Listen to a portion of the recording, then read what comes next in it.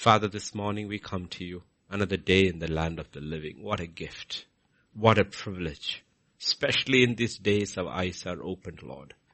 For those who are saved, it's one more day to prepare, to fight that good fight of faith, to continue and finish that race. To those who are not saved, it's an opportunity to receive Jesus as Lord and Savior, to make sure that you are saved. Examine yourself whether you are in the faith is a question the apostle makes. So you have given us one more day, Lord. It's the greatest gift we have today, the gift of life. And I pray as we are here together and online around the world listening, you will speak to us. Come at this time, this day, into thy hands. Be with us, Lord. Speak to us, Lord. In Jesus' name we pray. Amen, amen, amen. So this morning I heard, I don't, this is the thing that irritates my throat. The AC is off, I'm good. Okay, so this morning I had read after my devotions, everything I had read, and later, with her permission, I am saying this joke, okay? Later, when my wife woke up and I was sitting with her, I said, honey, do you know what I read today? She said, what? I said, this man went to his doctor and was not well, doctor. The doctor said, spell the word diet. So he said, D-I-E. The doctor said, stop. Choose. You want to die or do you want diet? So I told my wife, choose this day whom you shall serve, die or diet. She said diet. So I made her breakfast with very little sugar and she relished it. Because sometimes you have to put these things before people, before eyes are open. So she was saying Malkriyat from there. I can hear it in my spirit. Okay. So here we are this morning. The text for today is from 2 Timothy chapter 1 and verse 12. 2 Timothy chapter 1 and verse 12. Probably, at least as far as I know, the most successful servant of God, okay, in probably one day we'll realize in human history, as far recorded biblical history, it's a man called Paul. Okay. If you look at him, and that has to be the reason why scripture was written practically by him alone. Most successful man. In the world, we study stories about, read biographies of successful men. Okay, successful men. How did they become successful? And they will all write their books and sell it. And you try it, nobody becomes successful. Okay. Some do, but all these books are there. So there is this man, the Apostle Paul. If you look at the 12 or 13 epistles he has written, if you include Hebrews 2, we are not sure. What is his secret? Why was he so successful? I mean, in his time, like Jesus' time and in Moses' time, they were not considered successful. But now in hindsight, we know who are in the kingdom of God. Boy, these are the successful people. Okay, Jesus, of course, is a completely class apart. So if you ask this question, why was he so successful? Apostle Paul, for all the epistles you have written, give me the clue.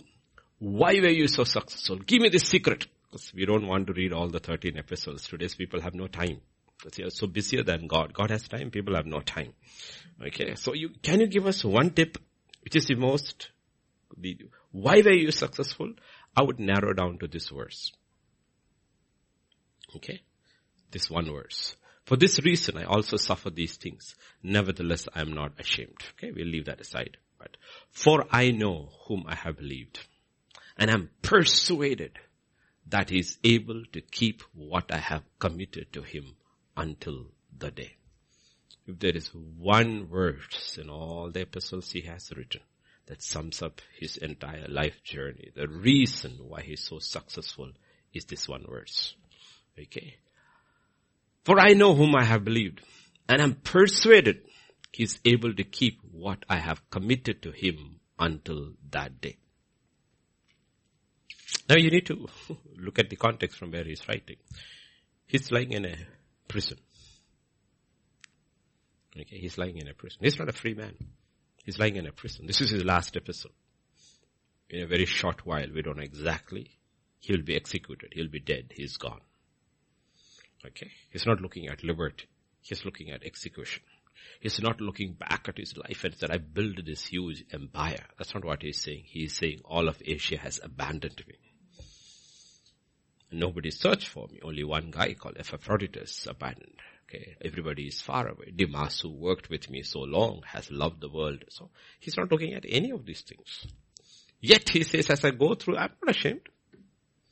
I'm not ashamed. Why are you not ashamed, Paul? He'll say, you know what? For I know whom I have believed. And I'm persuaded he's able to keep what I have committed to him until that day. I know whom I have believed. Hebrews 11, verse 6. One of the most powerful statements God makes about faith. But without faith, it is impossible to please him. Who's him? God. For he who comes to God must believe that he is. That's the first thing. We have to believe that he is. We have to believe that he is. And that's the rewarder of those who diligently seek him. One of the most important statements about faith. Anybody who comes to God must believe that he is. That if you're coming to God today, okay, if you're coming to God today, you must believe that he is.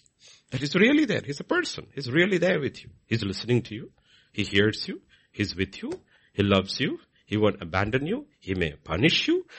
Discipline you, but he will never let go of all the things about God. You must believe that he is what he says he is. Okay. And if you keep that over there, and then when you look at what Paul is saying in 2 Timothy 1:12, I know whom I have believed. For I know whom I have believed. What is he saying? He's not saying, I know when I believed. He's not saying what I believed. He's not saying where I believed. He's got to answer for all this. But that's not what he's saying. He knows, I know when I believed. That year, which month, which day. Most people can't say who've been genuinely born again know exactly. I can say where. There's a hostel room in Mariveren's hostel in Tivandrum. Okay, I know where, right? But that's not the question. That is not the statement he makes. The statement he makes is, I know whom I have believed. No, and if you actually ask Christians, you will say, are you going to heaven? Why? Because I go to this church. I was baptized by this person. Some people will say I was baptized in River Jordan in Israel. Okay. And I regularly go to church. I pay my tithes. I have attended every meeting. No, you are saying what you have believed. That's not what Paul is saying. He's not saying any of these things. If you were to make his statements of what all he has believed and what, that is from where we get our statements. He's not saying any of those things. What he is saying, I know whom I have believed. And this is very important. You know why? Because all other religions are based on moral, ethical, all codes, rules. Only Christianity is based on a person. Only Christianity is based on a person. So it's a huge difference between everything else. All paths are not the same. Okay? If you go and ask a Buddhist, he will tell you what he believes. He's believing in the teachings of Buddha. If you ask a Muslim, he will tell you what he believes. He doesn't know Allah. Allah cannot be known. But he will tell you what are the teachings of Muhammad. He's not believing in Muhammad, he's believing in the teachings of Muhammad. If you ask a Hindu, he will tell you what, if he's a practicing Hindu, he will tell you what he believes, which text he reads. So they have different texts, and they have. If you look at the gods they believe, but most of the gods they believe don't have teachings. They don't have teachings. What do they teach? They don't teach anything. But the teachings are in certain scriptures. So when they talk about, they say, this is what we believe. So the person in that religions don't make any difference. It is the teachings. But that's not what Christianity is. Okay. And when life looks like it is in most parts of the world, and for Paul's words, lying in a dungeon, in a Roman prison, it's dark, the lid is down, you don't know whether you're ever going to come out. The rumor says you're going to be executed. A madman is sitting on the throne called Nero. Everything is shut. Or you are like Joseph, shut in a dungeon in Egypt. There are fetters on your neck and chains on your feet. Yet you know whom you have believed. When you are in those situations, let me tell you, when you are shut up and locked up and chained in whatever situation, physically or otherwise, all your moral codes and ethical codes and righteous codes is not going to work. You need a person. You need a person. Okay. I've lived a righteous life. Say that to the jailer. I've led the most moral life possible. Irrelevant. What you need is a person. And that's what Jesus is. So salvation is not believing in these things. Salvation is believing in a person. And only that person can give you peace, joy, strength in your darkest moments. Even when everything looks dark, everything looks bleak. The person is there. The person of Christ is there. That's why Jesus' statements are stunning. People, even non-believers, when they read the Bible, actually the searching, they read more carefully than we read. The statements he makes, he says, I am your peace. I am your peace. I am your joy. I am your strength. Okay. I am your strength. Well, religions will teach you what you must do to have some kind of peace. What all you must do to have joy. What all you must do to be strengthened. But that's not what God says. He comes and says, whom have you believed?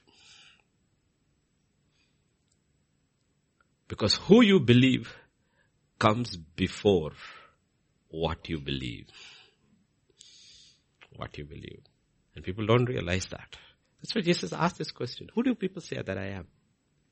Some said Elijah, some said Jeremiah, some said John the Baptist. And he asked, who do you believe that you believe that I am? It's a question. Jesus didn't ask his disciples, what do you think about my teachings? Though he's been teaching them for years. He didn't ask them, what do you think about my teachings? Peter, do you like it? How would you grade me? Feedback. Never asked. Never asked those questions. He asked his question is that, who do you say that I am? Because if you don't get that answer right, what I say does not make any difference. Does not make any difference. You need to understand, that's not how other religions work. Okay? Nobody talks about Buddha abandoning his wife, his children, leaving his throne, leaving his responsibilities and going in search of something and finding it under a tree. Nobody questions that. Because his life is irrelevant to his teachings. The teachings that people pick. Nobody talks about how many times Muhammad married and if the last wife was young child. Nobody talks about all that things. It's irrelevant. What they look at is that his teachings. Okay. Christ is not that. What matters is the person. Is the person. Who do you say that I am? That is why the Bible is so unique. So unbelievably unique. You open the Bible, Genesis 1:1.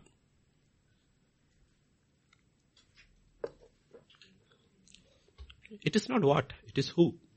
The Bible begins with a statement of who. In the beginning, God created the heavens and the earth. It is not what you believe when you open the Bible matters. It is who you believe that matters. If you believe in the right person, the what will be explained. Otherwise, you will be always searching for the what and never find the who. When the Bible begins, it doesn't begin with an explanation of anything. It begins with who began everything. In the beginning, God created the heaven and the earth. And if you come to John chapter 1, verses 1 to 3, the Apostle John receives the revelation. And he comes and says, in the beginning was the Word. And the Word was with God. And the Word was God. He was in the beginning with God. All things were made through Him. Without Him, nothing was made that was made. In verse 3? Yeah, that's verse 3. Did you see that? In the beginning, God created heaven and earth. And John comes and says, who created? Christ created. God created everything through Him, for Him, by Him. Everything was for Him. So it is a who that matters. We are going into investing billions and billions and billions in science to understand creation. The wise man will get in the Bible and try to understand the Creator. Because it is not what He did what matters, it is who He did. As long as you do not know who, you are just wasting your money exploring all this space. When you go to Him, He will explain it all very easily. And that's what Hebrews 11, 1 to 3 says. Hebrews 11, 1 to 3. We don't have to explore space, it is here. Faith is the substance of things hoped for, the evidence of things not seen, for by it the elders obtained a good testimony. What is verse 3? By faith we understand the worlds were framed by the word of God, so that the things which are seen were not made of things which are visible. As simple, as simple. It's by faith. Let me ask you this question. When the Bible is being written, do you know when the Bible is written, how far Bible is ahead of science? Yeah, the current VP of US made a statement. Finally, science has returned to the White House. She should add the other statement also. God has left the White House and science has gotten. Okay? So it's only an incomplete statement. Okay? Incomplete statement. Okay? Let me ask you this question. In Genesis chapter 15, you don't have to go there. When Abraham is taken outside and asked to look up and says, can you count the stars? He said no. He says, your children will be like that, with the stars in the sky and the sand on the earth. If you go parallelly into maybe around that time or little after, the greatest scientist of around that period is Egyptian or Greek scientist called Ptolemy. And do you know what he said? He said there are around 1,500 stars. Now let me tell you, who is right, Genesis 15 or Ptolemy the scientist? Without a single telescope, without anything, the Word of God says the stars in the sky are like the sands on the earth. Uncountable. Okay? The Word of God is far, far, far. And we are wasting our time. We should study, we should research, we should do all things. But if it's at the neglect of this, you're wasting your life. You're wasting your time. So it is not what you know that matters. We say in common parlance, it's not what you know, it's who you know that matters. Okay? In this world we understand that. If you want things done, it is not what you know, it is who you know. I'm telling you, in eternity you will see the only thing that will matter is not what you know. It is who you know. Who you believe changes everything. Because when you question most Christians, their answer is what they believe. And it is not changing them. Theologically, they are sound. Practically, they are unsound. You know why? Because their faith is not based on who they believe. Their faith is based on what they believe. That's not what Paul says. Paul doesn't say by the end of 2 Timothy, I want you to know that of the exceedingly great revelations I have received, I have written all the scriptures. I will tell you what I believe. He doesn't say any of those things. One statement, I know whom I have believed. And because of whom I believed, I am telling you what I believe. Is written in all these letters. So the question is, who do we believe? That is why salvation is it's so simple, put in one line. That Jesus Christ died on the cross. He was buried and he was raised up on the third day. If you believe, you are saved. It's a stunning statement. It doesn't talk about anything else. You have to read Genesis 1 regularly. It doesn't say any of those things. It says, if you believe this, Jesus Christ was the Son of God. He came, lived. He died on the cross. He was buried. He was raised up on the third day. Along with you understand that. He died for my sins on him. I repent. That part you understand. But if you believe on that, if you believe on who he is, that he is who he says he is, you are saved. You are saved. From there begins everything. So you ask me a question. Why do you believe in the book of Genesis? You know why I believe in the book of Genesis? Because Jesus believed in the book of Genesis. Not because I don't need all the archaeological evidence and all this. I don't need anything. You know what? Jesus said in the beginning. So if I believe him, and because if he believed in Genesis, I believe in Genesis. See, we are going it the wrong way. We are trying to find evidence to prove Genesis right. See, a lot of people, we all went that route for some time, but a lot of people who resolved the question was that we didn't go outside, we went to the person. And once we knew the person was true, everything person said also became true. We don't need any more evidence. We don't need any more evidence.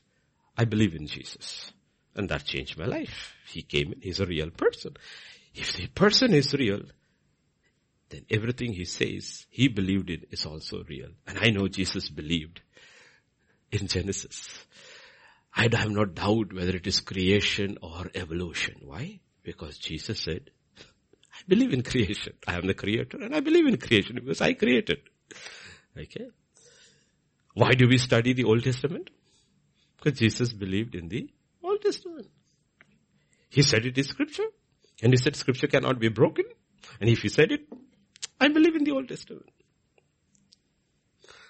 You know, if you really, really want to shore up the faith, you have to focus on the person. And then go back. No, because these are all situations. Because Q&A, we have Q&A today evening, and all those who are listening, if you have questions, send questions. But we have all these questions, right? What do you say? Pastor, what do you say about marriage? Last week we had a question on marriage. What do you say about divorce? What do you say about homosexuality? You see. Now, in a Q&A, we believe those are believers answering, so we give them scriptural answer. But if you were to meet me on the road and say, what do you believe about marriage? My question to you is, do you believe in Jesus? Do you believe in me, Jesus? Sir, what is your opinion about homosexuality? Do you believe in Jesus? That's the first thing. Do you believe in Jesus? If you believe in Jesus, I will tell you what I think about marriage. Because what I think about marriage is what he thinks about marriage. If you believe in Jesus, I will tell you what I think about homosexuality. What I think about homosexuality is what he said about homosexuality. See, when you're not clear about the person, it doesn't matter making arguments and debates. We are not here to debate. We are not here to debate. So many of our issues are not settled in our life is because we are still pursuing with this agenda. This is what I have believed. Not in whom I have believed. And faith is about the person of God. Who do you believe is the question. In John chapter 11 and verse 40, this is what Jesus tells Martha.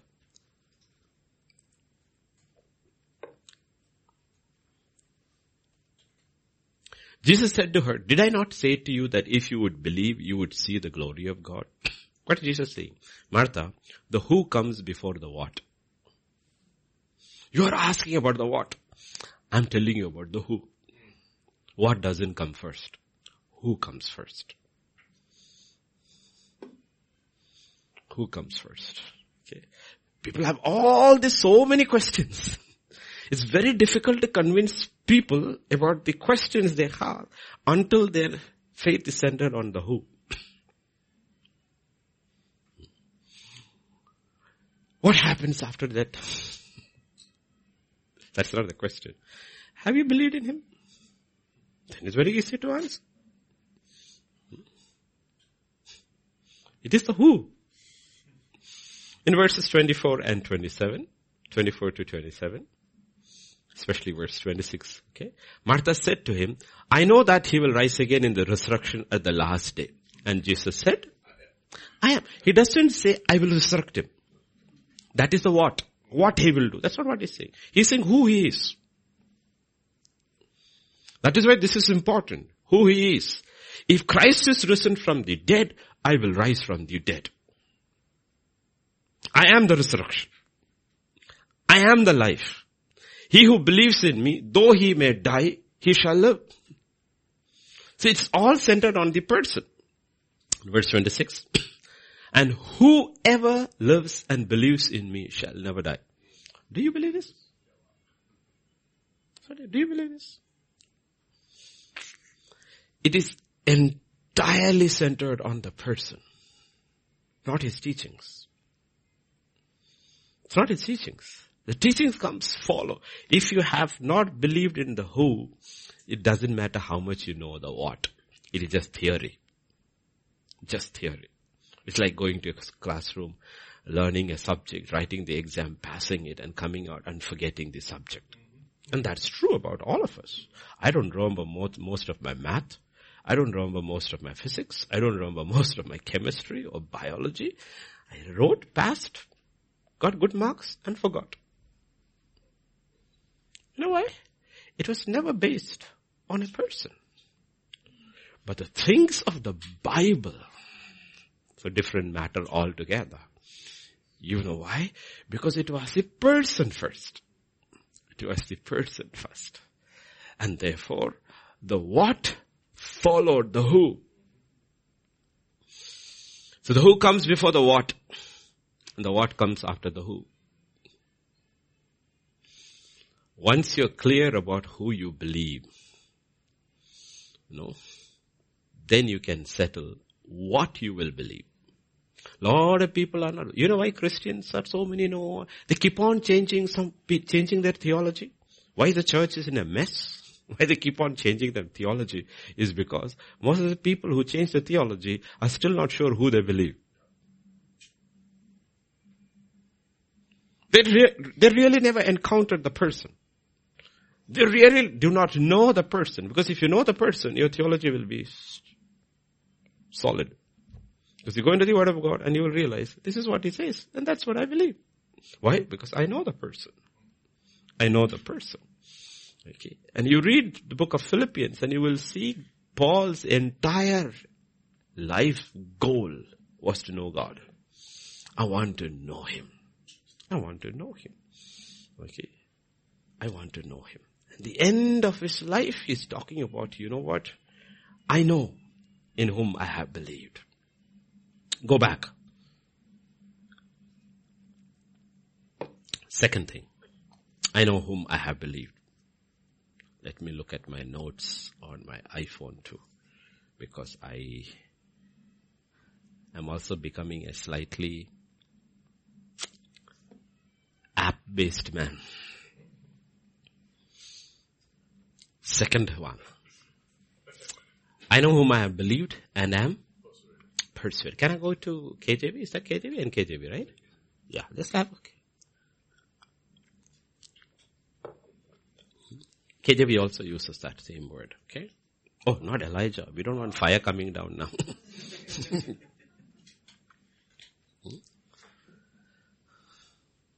And I am, you can use KJV and KJV. I am persuaded. What does persuaded mean? Fully convinced.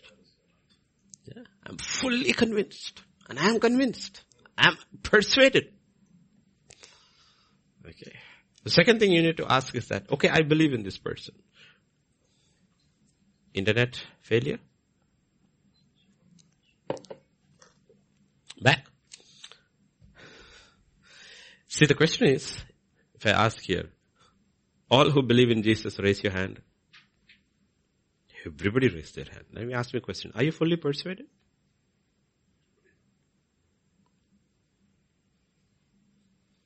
Are you persuaded? Are you convinced? That's why we don't all believe the same way. Romans 14:5.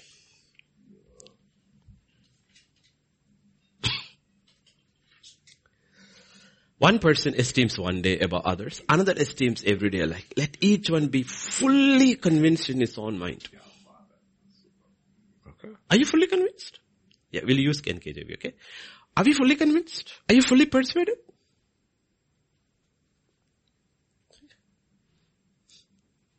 Hebrews 11:13.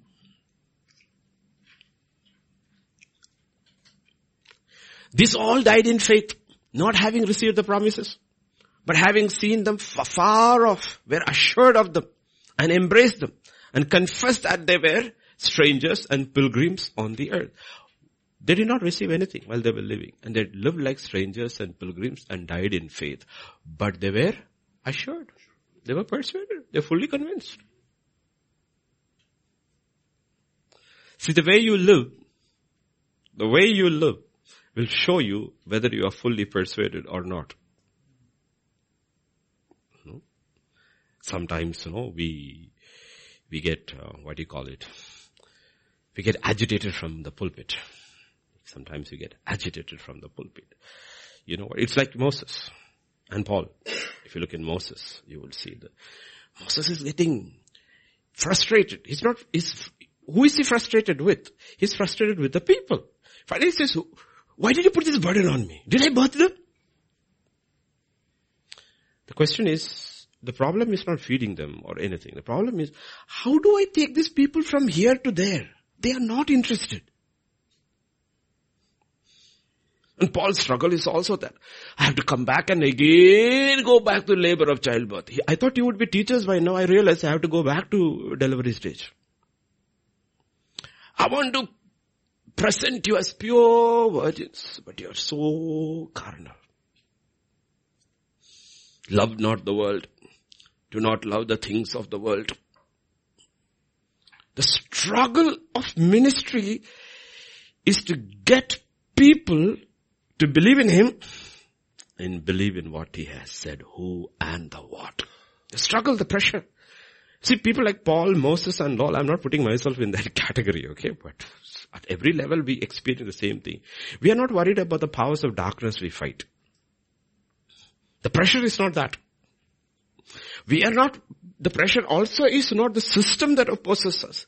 The pressure is from the church.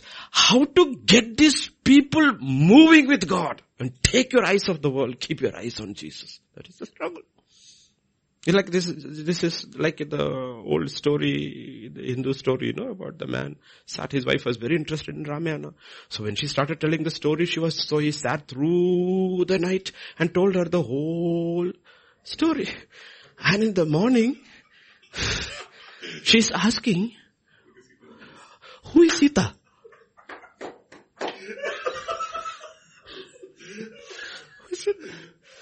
No? It's the same thing.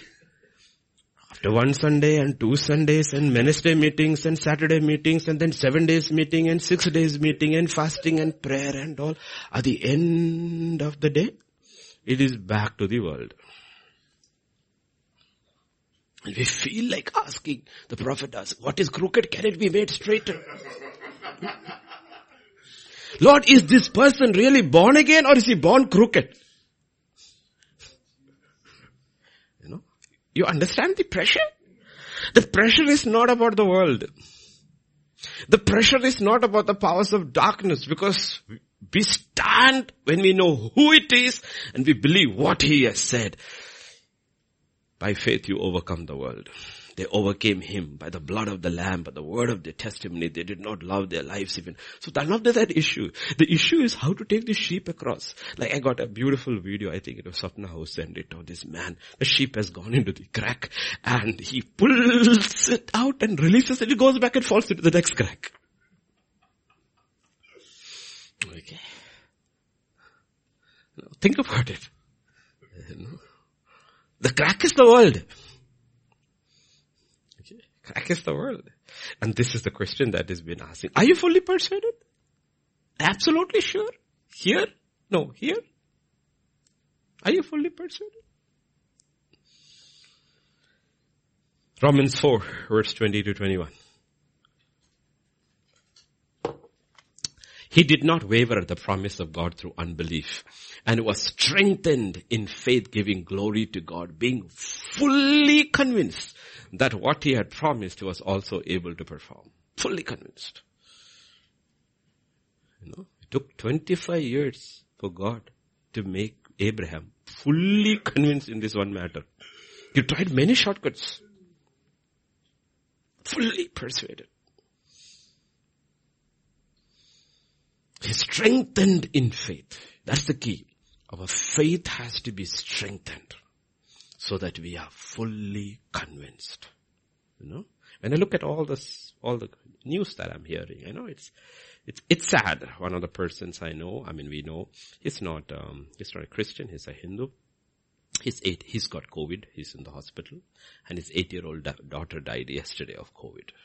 He's calling and crying. Okay, but what happens is, it's heartbreaking, 8-year-old, and the father is not even able to go for the cremation. Okay, 8-year-old is somebody who's right here, further down the road, Suchitra. Okay, and it gives us an opportunity to pray. One thing about my home in Bhavanpalli is that I think we are the only believers over there. There are a few Christians otherwise, but the entire colony knows my wife prays. So now when this tragedy is taking place and people are losing loved ones, there are people coming at the gate crying. And they're Hindus, they're not Christians. And asking Ma to pray for them. We know this is a house of prayer.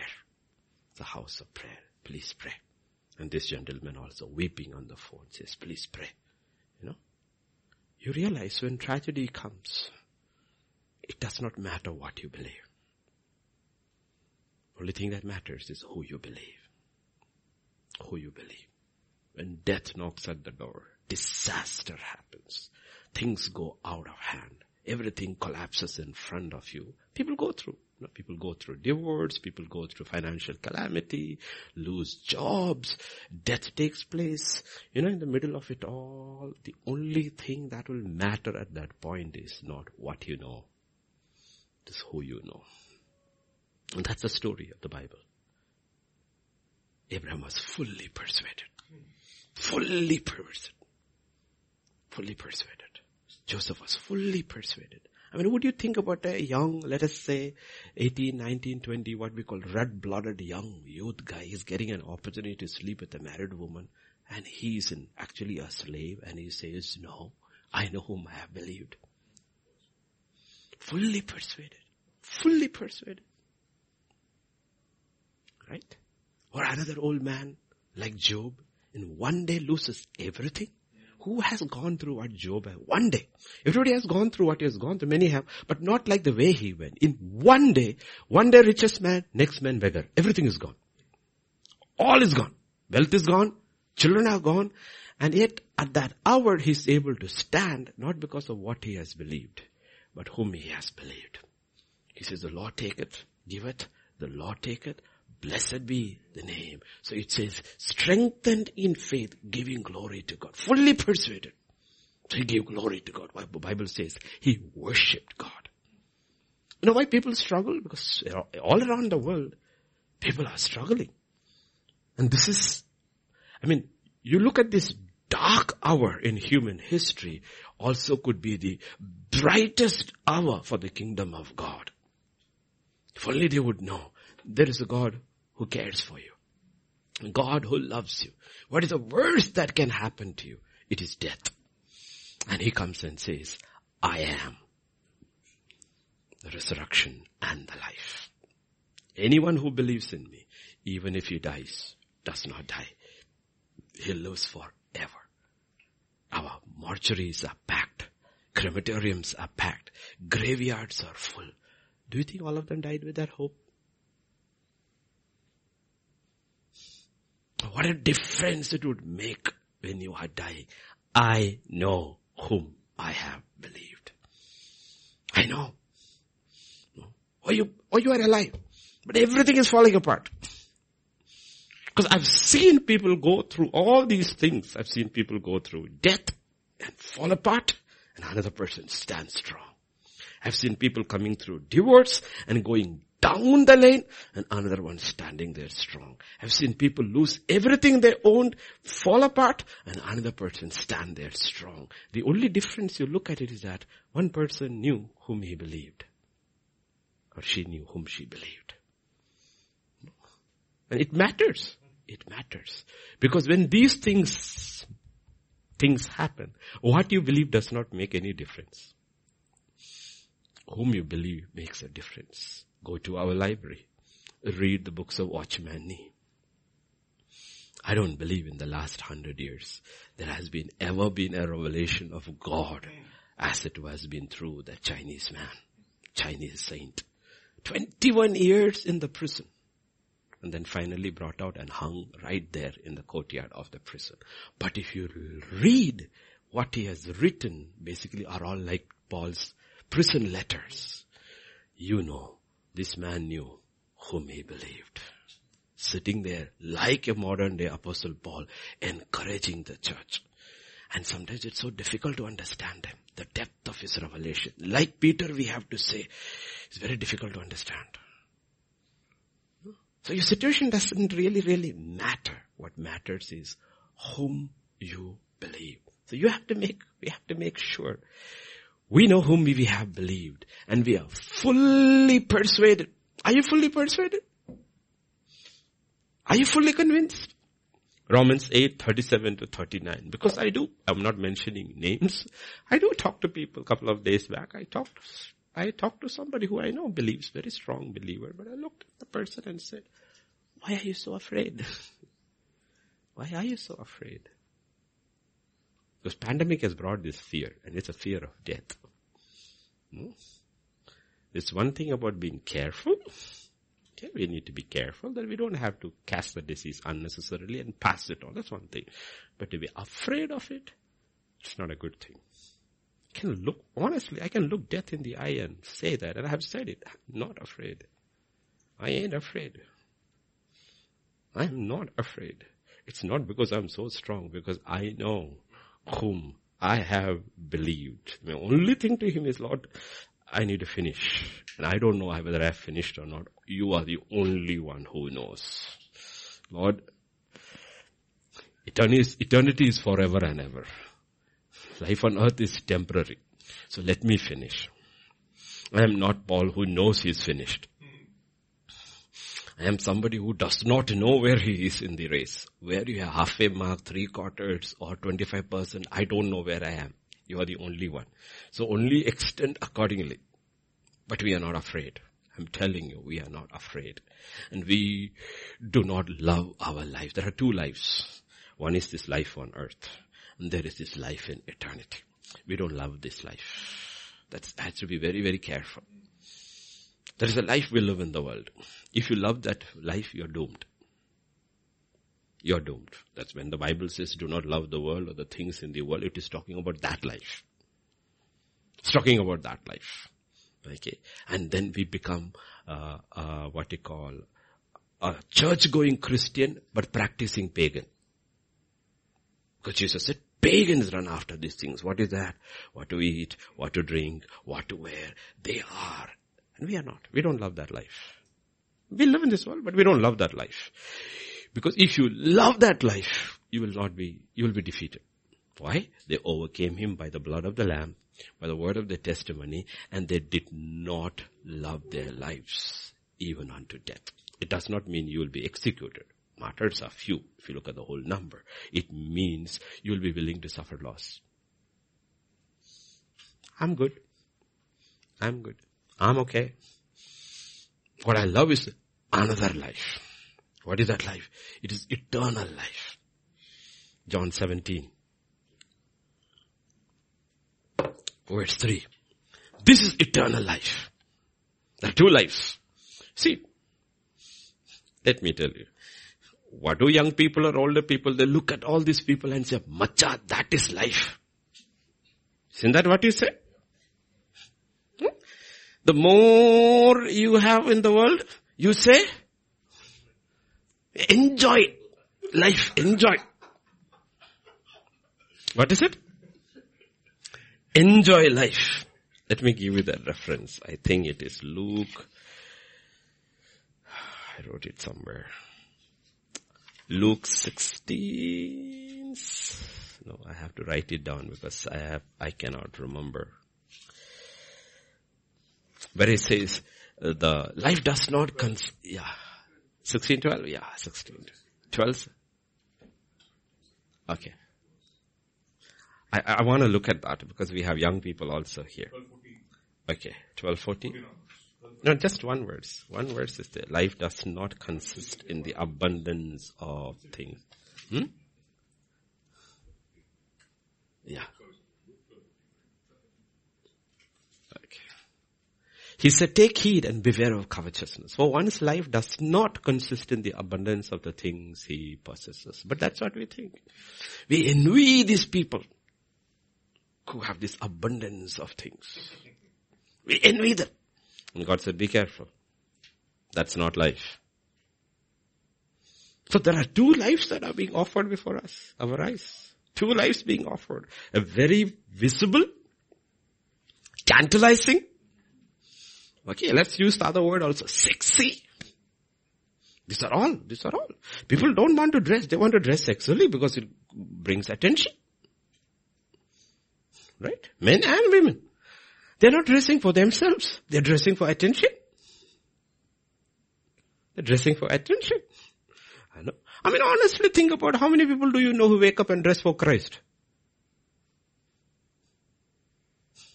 Think about it. Lord, are you pleased with me? Holy Spirit, are you okay? Are you okay? If I go out, will you be upset? Will you be upset, O Lord? Honestly, think about it. If they were simply saints of God were to ask this question, there will be very little revealing of skin.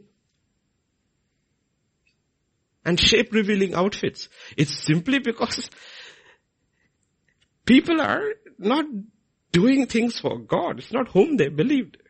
They know what they have believed. Theology is there. Bible talks a lot about not clothes, about clothing, how to dress yourself. How about behavior, all these things. But those things are just theology. It doesn't change our lives because we are not fully persuaded. We are not fully persuaded. We are not fully persuaded. Okay, fully persuaded. And Paul the Pastor Paul is like laboring over and over and over again. You know what? I don't care what you wear. But I really care how I want to present you to God. You know how I want to present you to God? As a pure virgin. What does it mean? Untouched by the world. The world has no. Finally, when I present you to God, you should be like this newborn baby. Untouched by the world. Just came out of the mother's womb. Okay? First, in the same way, everything of the influences of the world has been cleansed away, wiped away. Because why? You know Him and you are fully persuaded. Fully persuaded. I'm not saying it happens in one day, but it should happen one day. Even if it doesn't happen in one day, it should happen one day. I am fully. This is where this man's confidence comes from. Sitting in a dungeon, awaiting execution. Look at his statement. I know whom I have believed, and I am fully persuaded. So the question we need to ask is, are you fully persuaded?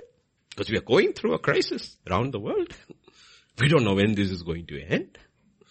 There is one of those reports, we don't know how true it is, that this is not, it is a 5-year plan. This will end only in 2025. Until they got everybody under control. It's not going to end like, we thought it was over, right? It came with a vengeance. And we thought it's only India because newspaper is only reporting about India. I asked one of our doctors who's working in Germany. I said, Doctor, how is it? He said, you only don't see it in the news. It's the same here also. Because our population is so less compared to India's, it is as bad here too. Okay. And in the midst of it, let's go to Romans chapter 38, 37 to 39. It gives you an entire list. Yet in all these things we are more than conquerors through Him who loved us. Let us go before that. Let us look at all those things. Who shall separate us from the love of Christ? Shall tribulation, or distress, or persecution, or famine, or nakedness, or peril, or sword? Everything is there. Everything is there.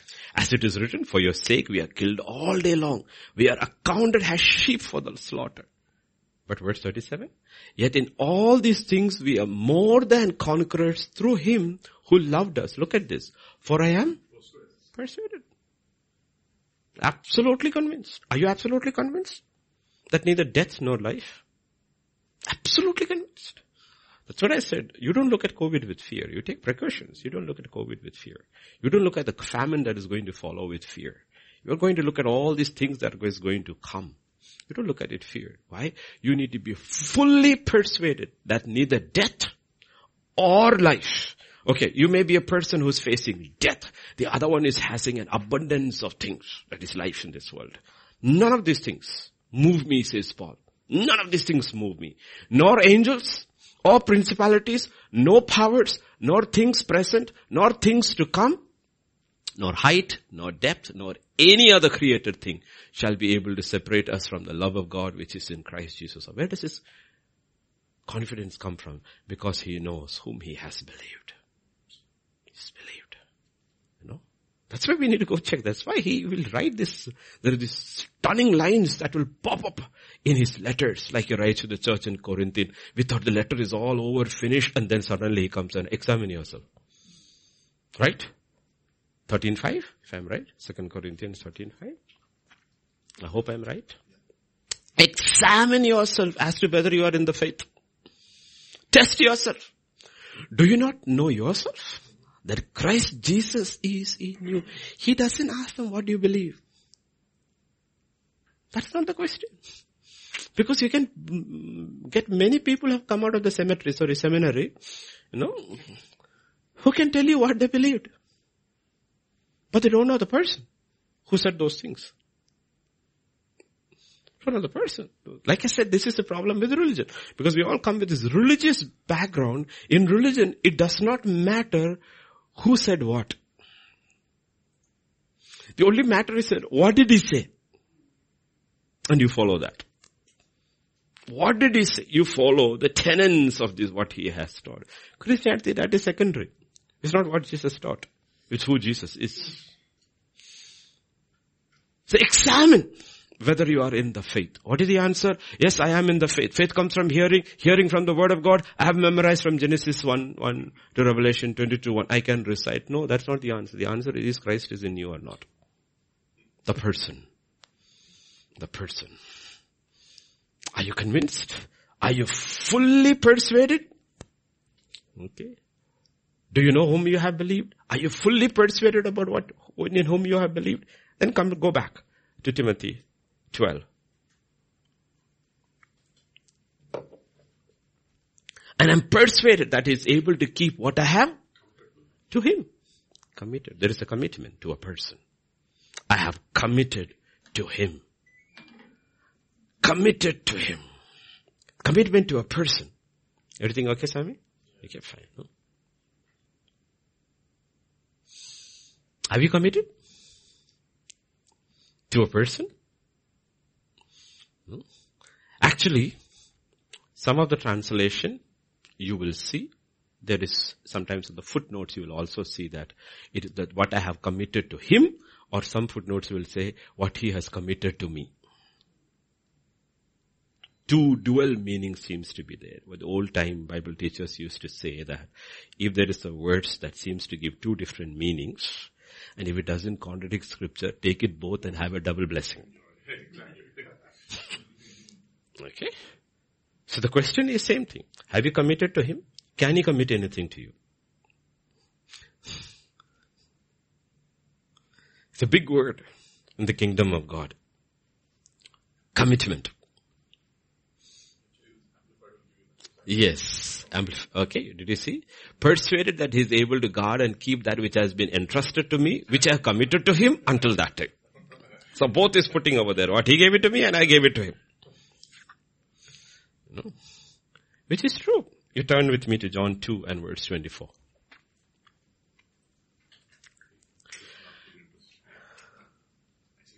Yeah. Put it into 24. You went to 25. Jesus did not commit himself to them because he knew all men. Jesus did not commit himself. But at the end, you will see he commits himself. Everything in the hands of 12 people. 120 disciples. In the beginning, he didn't commit himself to anybody. He knew all people. They cannot be trusted. None of them can be trusted. But later, when the Holy Spirit comes, he commits the entire kingdom of God agenda on the earth into their hands. The question is, have we committed our life into his hands? Can he commit his purpose into our lives? That's what I said, commitment is not a small word. It's a big word. Committed. Because we are committed to so many things except Christ. No? We are committed to sports. We are committed to eating, not fasting, eating.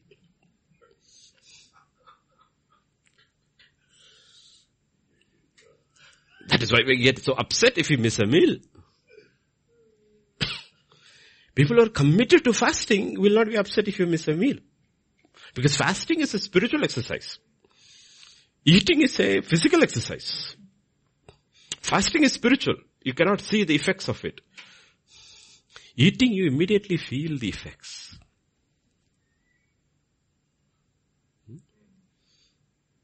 Are we committed? People are committed to sports. People are committed to so many things. The question is, are you committed to Christ? Are you committed to Christ is the question. Because that is a simple thing which we don't understand, okay? There are a lot of things we are trying to change the what without handling the who. If you're committed to Christ, you will be committed to your family. If you're committed to Christ, you will be committed to the work that is given to you. If you're committed to Christ, all the other things follow. But if you're not committed to Christ, we have to break our head on all these other things because you know what? The who is not there. If you know the who, you will know his priorities very clearly. This is what he wants me. This is what he. This is what he. This is what he. This is what. But when the who is not there and it's only theory, you know what? We have to break our heads. Or you do not know, it's ignorance. But when you see it in the Word of God, you're immediately gung-ho about it because you know this who will be pleased because it's an outflow of the person. Are we getting the picture? Our issue is not with the what. Our issue is with the who. And we still really do not know him. I'm not saying one day you know him, but we have to grow in the knowledge of this person because that is life. What steals from this life or what makes this life not so palatable, so interesting is the other life that is being offered. There's another life that is being offered. And that life is trying to steal that. But that's what the Bible says. The thief comes to steal, to kill, to destroy. I have come to give you life in abundance. What is that abundant life? I know God. You look at Paul sitting in the prison and you want to ask, does this man, what abundant life this is? But believers who understand Paul's knowledge of God, who God is and what God is to him, will do anything to exchange to get that life. $1 billion will not buy that life. It will not buy that life. You cannot get that life. Now 110 years. Joseph is about to die. He's ruled from 30 to 110, 80 years of reigning of Egypt. And you were to ask him, Joseph, do you have any regrets of those 13 years as a slave and a prisoner? Do you want to be taken off? He will say, no way. That is when I knew him. That is when I knew him. He was with me when I was sold as a slave. He was with me in prison. He was with me. Ask Daniel's 3 friends, do you want to take that fire out? They will say, no. That's when we realized he walked with us. Walked with us. Walked with us. We don't understand the power of who we believe. Why are you committed to your church? Or are you committed to your church? Why are people not committed to anything? You know why? They do not know who. They do not know who. Okay? Now think about Jesus. He's the one who wrote the word, who gave the law, everything. But the Bible says every Sabbath he was at the synagogue. What did he go to the synagogue for? To learn? To hear a sermon? To pray with them? What did he go to the synagogue for? It was got nothing to do with the what. It was connected with the who. He knew it is his father who would be there. The father who said. So the who mattered. And people don't realize until the who comes, you cannot get really people committed to the things of God. You need to know this person. Once you know to the person, it is very easy. Be committed to God, yes. Be committed to your family, yes. Be committed to your church. Everything starts falling into place because you know what? To the who, these things matter. And as long as you do not know whom you have believed, it's only in the head. It has not come to the heart. You still do not know the person. And it will make literally in English, hell lot of a difference the day you die. If you do not know him, if you are not fully persuaded, and you have not committed, in a twinkling of an eye, there will be a separation. I'm absolutely sure between Lazarus and the rich man knew his theology better. He probably memorized scripture better, but Lazarus knew his God. I'm sure the rich man went to synagogue every day and Lazarus was not allowed in. The rich man was brought up memorizing the Torah. He knew the law. When death came in, what mattered is who knew whom. One person probably knew the what because he says, I have 5 brothers and this thing. And Abraham says they have the Moses and the law and the prophets. And he should have said, but is that what brought me here? I only knew the what. I did not know the who. Okay, so be very careful about these things. So are you committed? Are you committed to what God has committed into your hands? Have you committed first yourself to God and then can God commit something into your hands? 2 Timothy 1:14. The good thing which was committed to you. Why is he writing this? He's writing he's an old pastor in prison, in chains, writing to a young, fearful disciple. Like our kind of situation. So many opposing forces. The Roman Empire, the most cruel empire. Fist of iron ruling, trying to crush this new religion called Christianity. And fearful Timothy. And he's saying, you know what, Timothy? God committed something into your hands. What are you doing with it? What are you doing with it? You received a gift. So God committed a gift. It is like the parable of the talents. He gave you something.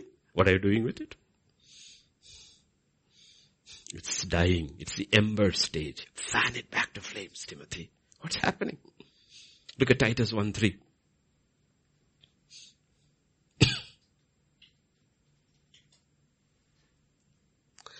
But has in due time manifest his word through preaching, which was committed to me according to the commandment of God our Savior. What did God commit into Paul's hands? The word, and told him, go preach. And he says, you know what? I've been faithful till today. Faithful till today. These are questions we need to ask. Otherwise, no. You may think your gift may be very small. It's irrelevant. The question is not what your gift is, how great or how small a gift matter is who gave it to you. Who gave it to you? Who gave it to you is what matters. Are you faithful? Are you committed to what he gave it to you? First, are you committed to him? Are you committed to what he has given to you? Because this is what exchange actually takes place. First, we commit ourselves to God. And then as we grow in faith, God starts committing him. That's what we are seeing on the other days with Gideon. God doesn't tell him anything to do until he has built an altar. He builds an altar, offers a sacrifice and calls it Jehovah Shalom. Meaning, I have peace with God. My sins are wiped off. I am justified. Now by faith I have peace with God. And then we start hearing from God. But the hearing is different. It is not said. It is saying said, but it is a command. Like we say in English, your wish is my command. Your desire is my command. Tell me, Lord, what should I do? One look, eyes are blind. What do you want me to do, Lord? What do you want me to do? It will be told you. Simple thing, go to the city, rent. Right. We don't hear the same way anymore. Because you have surrendered. You have committed. And when you hear God say something very lightly, go to your father's house. Take the bull that is 7 years old. Break down that altar. Cut down the Asherah pole. Build a proper altar. Offer that bull as a sacrifice. Though he was afraid, yet he obeyed. He was afraid. He went in the night. Took 10 people along with him. But he obeyed. You may be fearful. But you realize, I know who has spoken. I know who has spoken. I know who has spoken. I know him. Alas, I have seen the Lord, I will die. Peace, you will not die. The only thing he said, I hear all you are saying. I only want to be sure it is you who is saying it. Once that is sure, he starts obeying. You may be fearful. You may be afraid. You may be. But do you know why people don't obey? Either they don't know him, or they are not fully persuaded, or they are not committed. So let's look at that one words of this man's. How did this man reach where he is? You know what? And the first one is the most important. It's not whether you're fully persuaded or committed. The first thing is, do you know him? Do you really know him? Like we use this term. What is the panic conversion? Panic conversion never works. Panic conversion is like a shotgun marriage. It never works. Very rarely those marriages work. You had an affair, the girl got pregnant, you immediately went and married her, and after that is fighting every day. Who is responsible? That's called a shotgun marriage. Did you know each other? Did you meet each other? Did you love each other? Did you exchange your vows and covenant? Nothing. Shotgun marriage. And panic conversion is like that. Oh, COVID has come. I'm not able to breathe. Lord Jesus, I believe in you. And you come out and after that it's gone. Panic conversion. Do you know him? Yeah, I remember when I was in trouble, he saved me. That's not what I told you. I asked you, do you know him? Do you know him? After some time, that testimony also slowly changes, like many big guns. They were big once upon a time saying, I no longer believe. The problem is, you never believed. You never believed. You can change your theology. You cannot change a person. Cannot change a person. You can say that about man. I no longer believe in him. I don't belong in because you have changed. But God does not change. It's the same yesterday, today, forever. God is not a man that he should lie. So you can say that about man. You cannot say that about God. So it is not that you fell away from your faith. Maybe you didn't have it in the first place. Okay? You did not. You fell away from faith. You did not fall away from him because you did not know him in the first place. Not fall away in the first place. I marvel that you are turning away so soon from him. From him. Who called you in the grace of Christ to a different gospel? How can you turn away from him? Okay. So make these things sure. Okay. Make these things sure. Because commitment is got to do with trust. Let me ask you this question. Simple question to Indians. Simple, normal, middle class Indians. Why do we put our money in the bank and not under our pillow?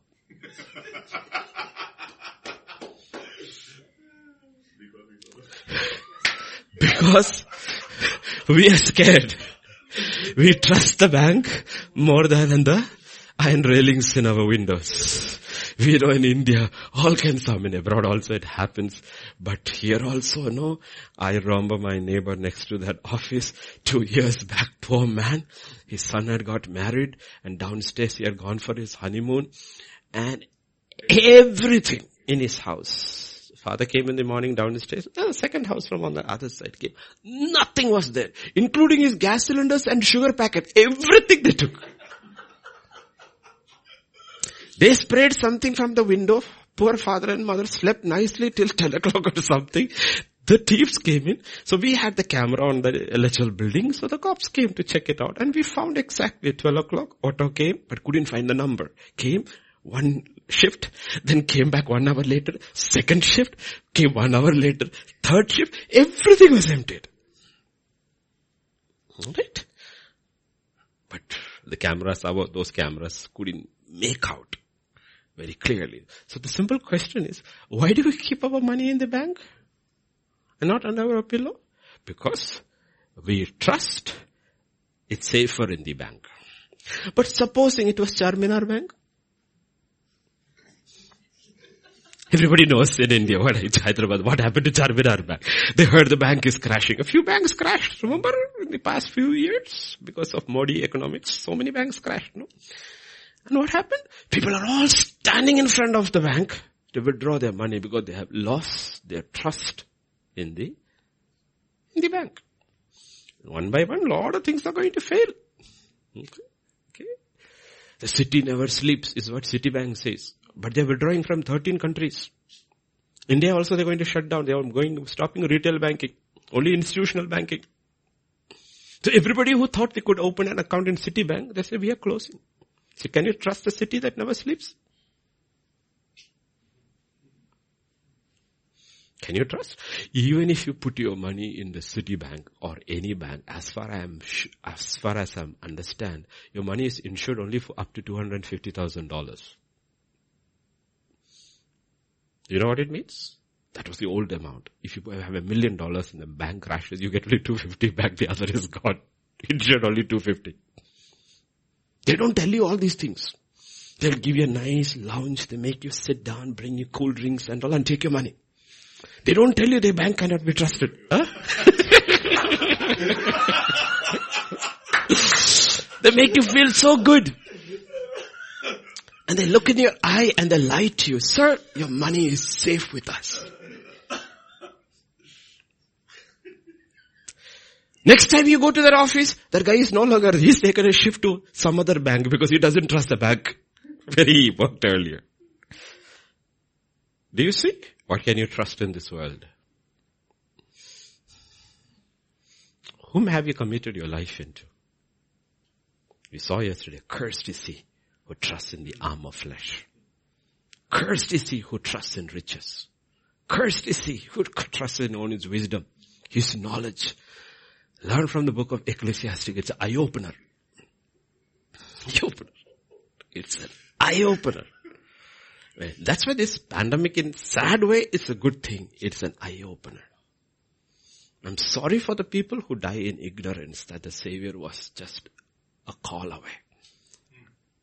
Anyone who calls upon my name will not be put to shame, will be saved.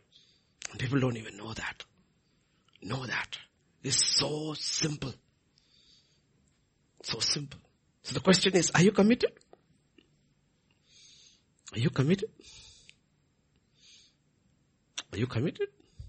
Do you know where you have entrusted your life? Do you know to whose hands you have given your life? Everybody who's listening, even if I don't care even if you have been baptized 6 times. If you haven't committed your life, committed. Like Naaman, for the 7th time, maybe when you come up, you will be cleansed. Don't put your faith in any of these institutional things which are right. What? After the who. I know. Baptized on the 8th day, Pharisee of Pharisees, I was one like that. The only Catholic in a Protestant school. And then, one day I realized, I did not know him. Okay, so don't put your faith. That's why the question you need to ask. If you were to die today, where are you going? You'll get a good funeral. Don't worry about that. I didn't ask you about that. Okay, that I guarantee. We'll give you a good funeral. That's not the question. The question is, where are you going? 6 feet under? Or to be absent in the body is to be present with the Lord. Do you have that assurance? Do you know Him who promised, I am the resurrection and the life? That's the key. He did not say, if you do all these things, you shall be resurrected. He said, no, I am. Examine yourself whether you are in the faith. And if you are in the faith, what is the only proof? Christ is in you. Christ Jesus is in you. That's what it's talking. Otherwise we will not know how to react. When things go black, things go out. It may happen to any one of us, anytime. Turn with me, 1 Peter 4:19. Therefore let those who suffer according to the will of God commit their souls to Him in doing good as to a faithful Creator. Only those who know Him can do it. What are you going through? Hell. What are you doing? Good. Why? Because I have committed. I know in whom I have believed. I've committed my soul. See, the world and the enemy can touch only your body. But only you can allow them to touch your soul. So what you need to do is commit your soul into His hands. Lord, I've committed my soul. You know what? I'm continue to do good. I will continue to do good. Even as I suffer, I will continue to do good. Why? Because I know to whom I have committed. When Paul is talking about commitment, he's not talking about his body. He's talking about his soul. Body is incarcerated. It's in prison. It's in the dungeon. But he's saying, you know what? Nero with the mighty Roman Empire and all his legions cannot touch my soul. Cannot touch my soul. His soul, I have committed into His hands. And this was his continuous story. That's why we are fascinated, or at least I am fascinated by Paul and Silas singing in prison. After a massive whooping they got, stripped, put to shame, whipped, put in chains, legs locked in the stocks, and thrown into the prison at the midnight hour, they are praising. You know why? Because you know what?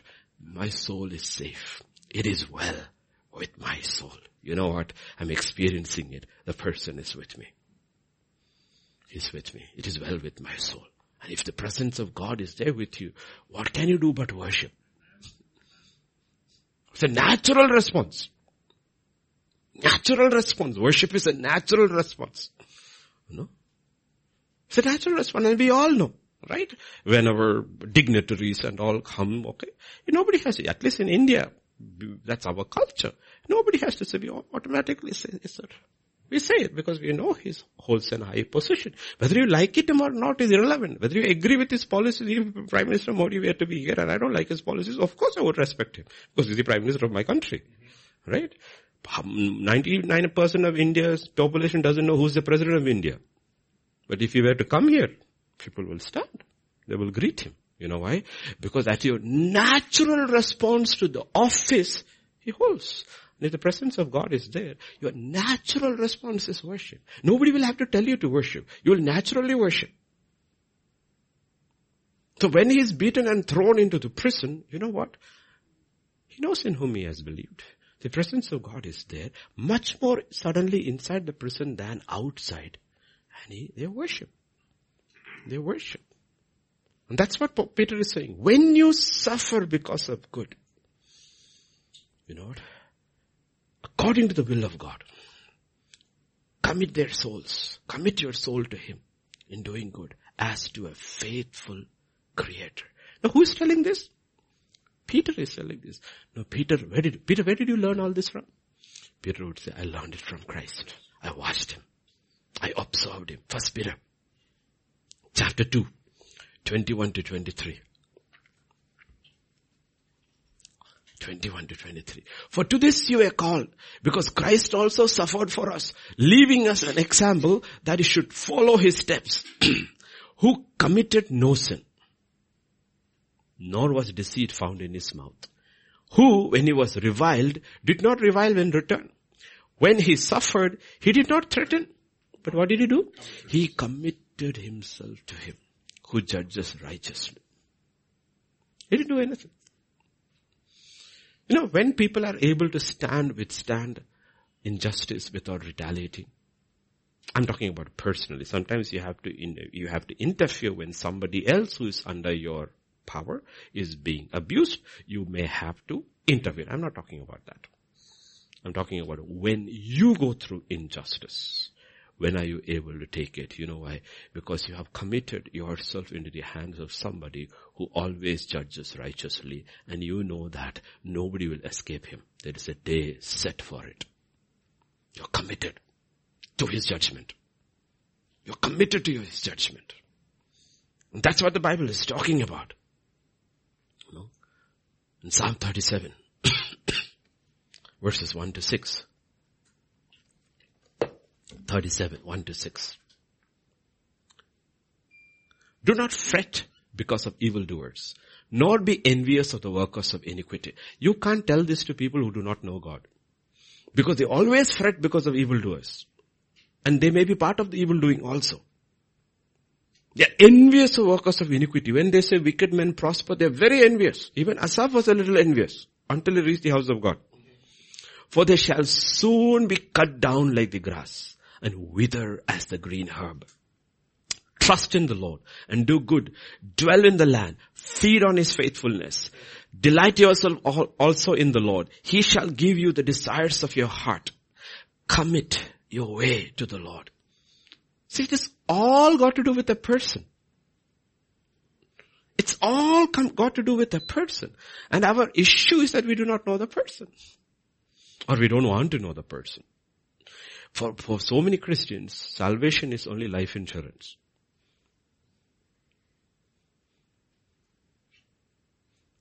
It's only life insurance policy. In case of accident. Till then, everybody know. You take the policy, you put it away. You don't go and look at the policy all the time.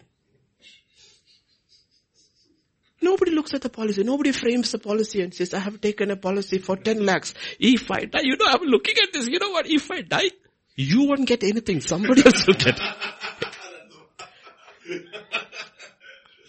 And for so many people, Jesus is a life insurance policy. If I die, I will go to heaven. Do you know him? I don't know him, but I know the agent who sold the policy.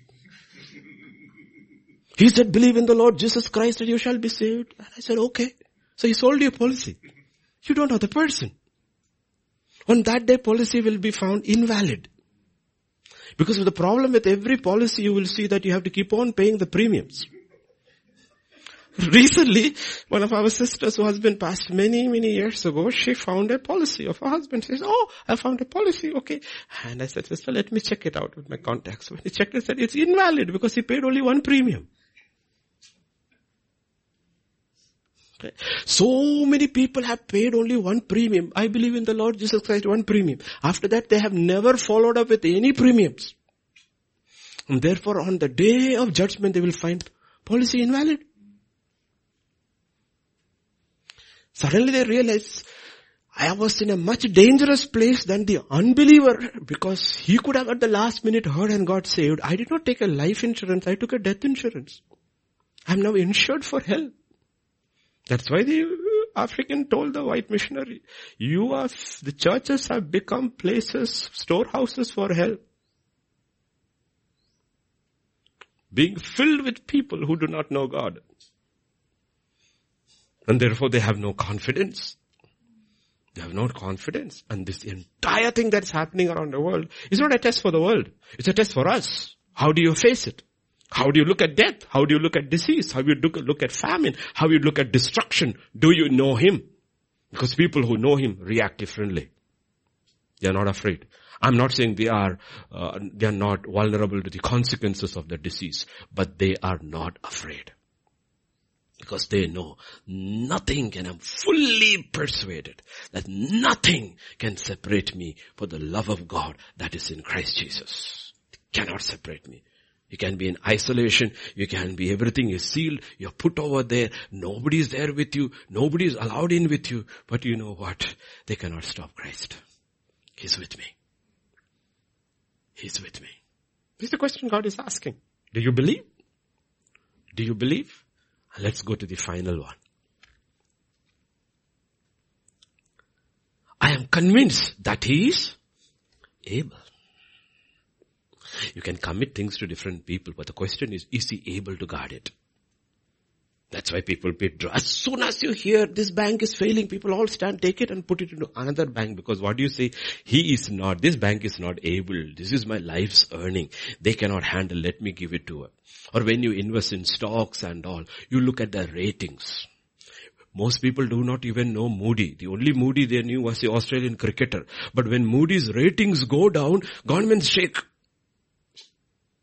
AA rating, 1A+, A+ rating. The ratings go down, India's economy shakes. You know why? That is the fellow who tells you how good your bonds are. Government doesn't raise money from Hava. They have to put bonds. But this fellow says your bonds is no good.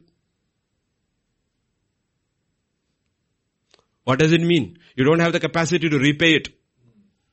So I put my trust in something or somebody. He should be able to guard it till that day. Let me ask you this question. Who is that you know who can guard your soul until the day of judgment other than Jesus Christ? He needs to be able. That's why we sing about the ability of God. He is able. He is more than able. Why do we sing these songs? Why do we learn so much about faith? Because we see, wow, nothing is impossible with God. God looks at Sarah and said, Sarah, why did you laugh? I did not laugh. Yes, you laughed. Is anything too difficult for me? She's thinking, I am 90 years old. I cannot bear a child. And God is telling me next year this time, you'll have a child. And she laughed. You know why we laugh? Because we do not know Him. We do not know His ability. What are all these miracles there for? It is to show us what He is able to do. For nothing is impossible with God. Zachariah was struck dumb for 9 months, while Mary was not struck dumb. Both asked the same question, but a different heart. Mary believed. How is that possible? I am a virgin, I am not known man. The Holy Spirit will come upon her. She has no clue what He is talking. But He says, I am the Lord's handmaiden. Let it be unto me according to your word. Has ever virgin ever given a birth? No. She's the only one then till today. Only one. She's the only one. Why? God is able. Has a man born blind seen? No. But Jesus said, yeah, go wash your eyes in the pool of Siloam. And he came back, see. Came back, see. Why are all these things over there? Has the walls, massive walls of a city ever fallen down because people marched around it and shouted? No. Has the ocean parted just because a man lifted a rod? No. Why did God do all through weak men? To show us what He is able. Able. That's the reason we study scripture.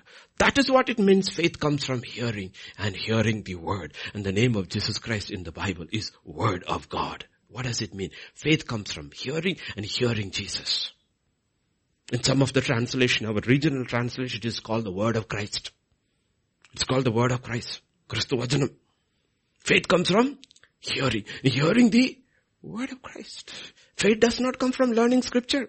Faith does not come from memorizing scripture. All these are good. Faith comes from that person. I believe in that person. I believe he is able. He's more than able. He's able to do more than you can think of. With all your money in one of the world's probably the most expensive and the biggest residence in the world is, what is that called? Antilla in Bombay. Mukesh Ambani's residence. 35 stories or something. You know what? It is nothing compared to the mansion God has for His children in heaven. Eyes haven't seen or ears heard. No comparison. He's able. See, all these people who believed God, they were willing to suffer loss because you know what? He's got something better for me up there. I am not going to compromise. I'm not going to go into the pressure of this world. I'm not going to bend, bow. I will burn rather because they all knew. They were fully persuaded. Fully persuaded. You know what? He's able to keep what He has promised. And the greatest thing He has ever done is none of these things. He raised Jesus from the dead. Never happened. Jesus raised, all the others who were raised died. Jesus raised from the dead, living forever and ever. If he's able to do that with Jesus, then even if I die, I do not die. Because that Jesus is in me. It's a person. That is Jesus the first fruit. And after us who fall asleep in Christ. That is my conviction. That should be your conviction. That's our conviction. You know what? If Jesus rose from the dead and is seated on the highest place in heaven, and that Jesus is in me, then I cannot die. Even if you bury me, I will rise because he rose. You cannot bury him a second time. And that's why Paul is saying, examine yourself if the resurrected Christ is in you or not. And children, our little children and all were, and big children also, all those who do not know how they are, how not swimming, what do? We put that tube and throw them into the water. Without the tube they go. With the tube they float. The question is, do you have Christ or do you do not have Christ? If you do not have Christ, you go down. If you have Christ, you float. You cannot be killed. You cannot be killed. That's what the Bible is talking about. He is able. He's more than able. He's able. He's more than able. And this confidence should be there. And the entire Psalm 23 is about that. It does not begin with anything. It begins with this statement about the Lord is my shepherd. Everything follows that. I shall not want. It begins with that statement. You know what? I know in whom I have believed. And this goes through David's life. That's the difference between Saul and David. Saul knew things. Saul did not know the God. But David knew God. And he grew in the knowledge of God. The Lord is my shepherd. I shall not want. Even though I walk through the valley of shadow of death, I will not fear. Why? Because I know I can use my sling. No, he is with me. He's with me. Even in the valley of shadow of death, surrounded by enemies, you know what I know? I know my God, and I know this one thing. Goodness and mercy shall follow me all the days of my life, and I shall dwell in the house of the Lord forever. I'm not looking at my situations. I'm looking at him and his promises, what he has said. He's faithful. He's faithful. You know what? This is not a small verse. This sums up a man's life. One of the most incredibly powerfully used men ever by God. This sums up his life. I know in whom I have believed. And I am convinced. So the 4 questions I want to ask you today is, Paul says, I know. The question is, do you? Like I said, the minute you die, it's only one thing that is we ask. Do you know my son? It is either son or sin. If you know the son, sin is taken care of. If you don't know the son, you have to answer for your sin. Do you know him? Imagine all these people who knew the what. They did not know the who. They knew the what. And they did great things. And Jesus says, away from me. I do not know you. What a scary thing, right? They knew the what. They knew the Bible. They knew the promises. They had a ministry, powerful ministry. But they did not know him. Because he says on that day, I do not know him. I do not know him. Because judgment is going. Each time God asks, what about this guy? Jesus says, I know him. Okay, you can go. And everybody he knows. He has a book where your name is written. What is that book of life? I know him, I know him, I know him, I know him, I know him, I know him, I know him. That's what the book means. I know him. Books are opened. And among that is the book of life. What is the book of life? What is life? This is life. That they know God and they know his son, Jesus Christ. This is life. So there is a book of life. Meaning those who know God and those God knows. That's the book of life. So this is not a simple thing. This is the most important question you will ever answer in life. Most important questions. The first question is, do you know him? Second question, Yes, you know him. Are you fully persuaded? There are a lot of people who know him in different ways. Not really, no. But they're not fully persuaded. And God is okay with him. First you know me and then get convinced. That's why God is so gentle and patient with Gideon. So patient. Okay, go in the night. Got it out. Okay. And then Lord, okay, Father stood up for me. I am not dead. Okay, thank you Lord. तो थोड़ा ताकत तो आ गया. विश्वास तो और मजबूत बनाना है प्रभु. Yeah, I will put the fleece out. Okay. Ground wet, fleece dry. Okay. Nothing before God. Faith is a little more strong. Lord, please, tomorrow the other way around. Fleece wet, ground dry. Okay. God looks at him. He's truly not persuaded. You know one thing, Gideon, you come here. You go with your servant to the enemy's camp. Listen to what they say. When he heard the enemy talk about Gideon and Gideon's God, fully convinced. He's convinced. So God took him through the steps. The question is, are you going through the steps? So you are fully convinced. Then you are able to say, you know what? The enemy is there. The world is there. All this opposition is there. I don't need anything. I just need what God tells me to take. Empty pitcher and a trumpet and a flame, a torch. That's all. Who has conquered an enemy with an empty pitcher, a torch and a trumpet? Who has broken a nation down with a rod? Who has killed the enemy with the ox goad? Who has which left-handed man with an axe has brought a kingdom down? Who has killed 1,000 people with the jawbone of an axe? What is God saying? I am able. It doesn't matter what you have in your hand. Do you believe I am able? And Paul says, I am fully persuaded that he is able. Able. Then suddenly you realize, you know what? It does not matter what I have. It only matters who I have. Who I have. That's the only thing that matters. Okay. So we need to understand the struggles of these people. They are not struggling with powers of darkness. They are not struggling with empires. They struggle like with us. The struggle is, how do we move these people? Listening. Taking notes. Bible study in the morning, Bible study in the evening, Bible study when I go to sleep and then come back.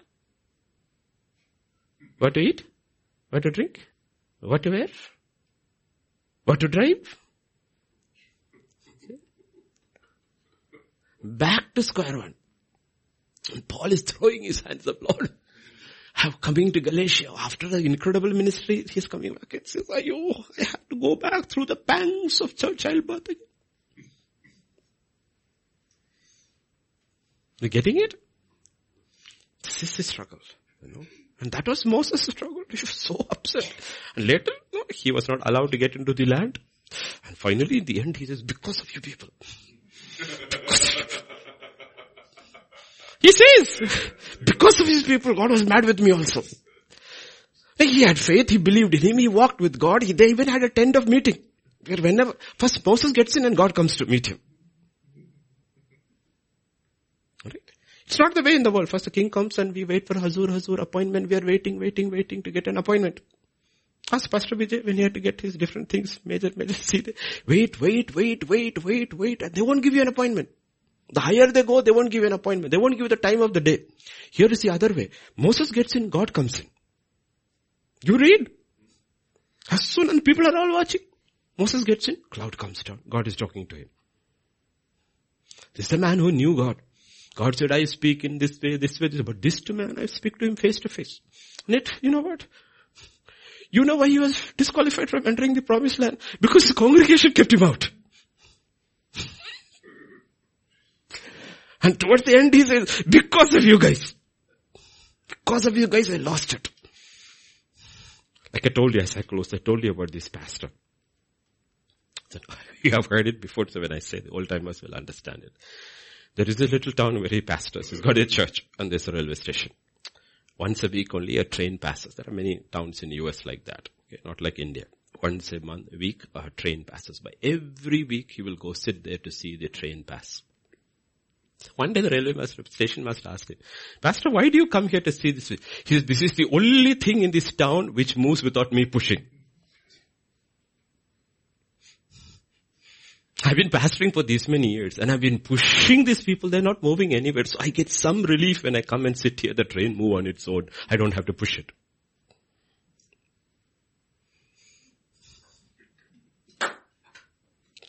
That is Moses. Pushing, 600, 1,000 people. He is getting food in the morning, water from the rock, footwear is good, clothes are not very, but you cannot push them 1 inch towards God. Think about it. Praying for everything, miracles are happening, healing is taking, deliverance is praying, jobs are opening, everything. Are you moving with God? No.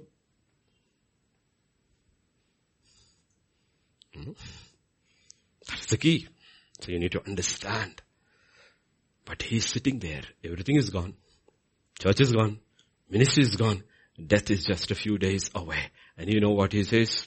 I'm not ashamed of the gospel. Paul, gospel se kya mila? What did he get from preaching the gospel? You mean now? I can give you a list. The beatings, the imprisonments, the starvation. I can give you all that. And even now in chains, in a dungeon. But he says, you know what? I'm not ashamed.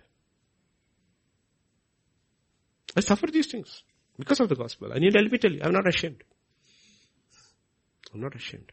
How come you're not ashamed? Where's your church? Abandoned. They're gone. Where are your friends? All gone. Did anybody search for you? Only one fellow after. Everybody, nobody searched for me. One fellow came. Epaphroditus, nobody. And God have mercy on his household. Bless him. Nobody.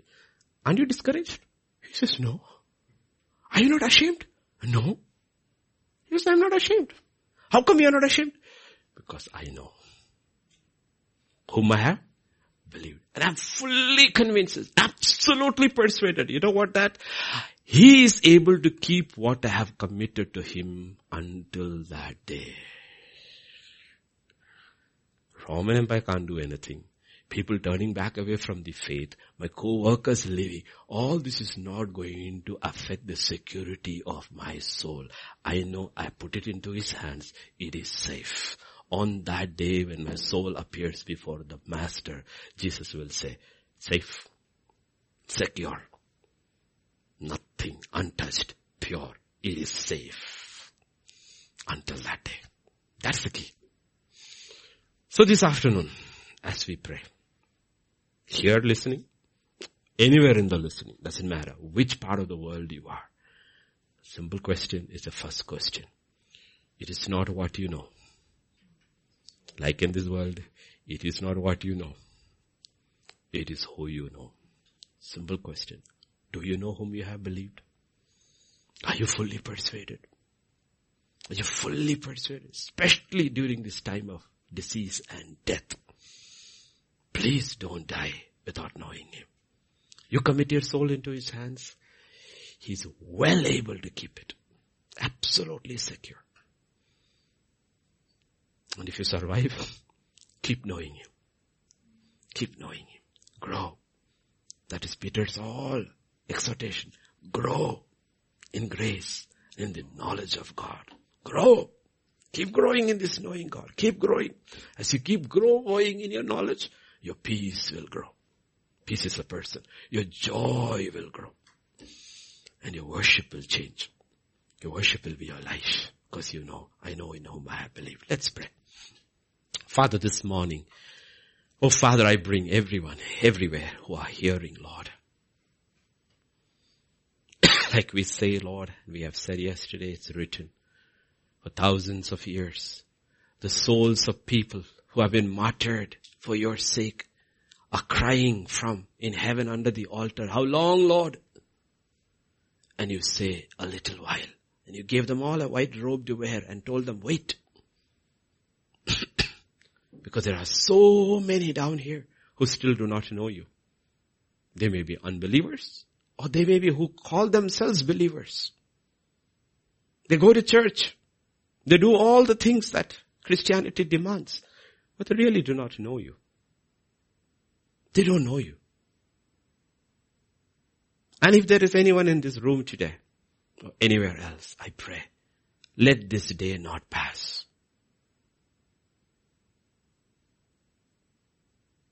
without them committing their soul into thy hands. With the salvation is the salvation of our soul.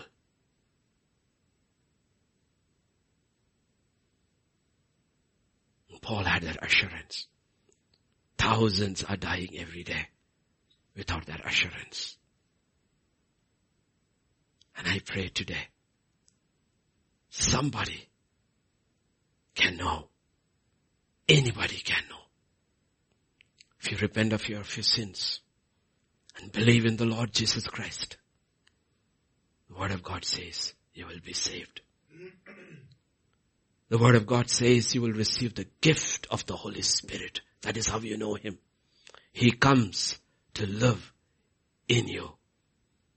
And now suddenly you know Him. And the Spirit will cause you to call upon Him, Abba, Father.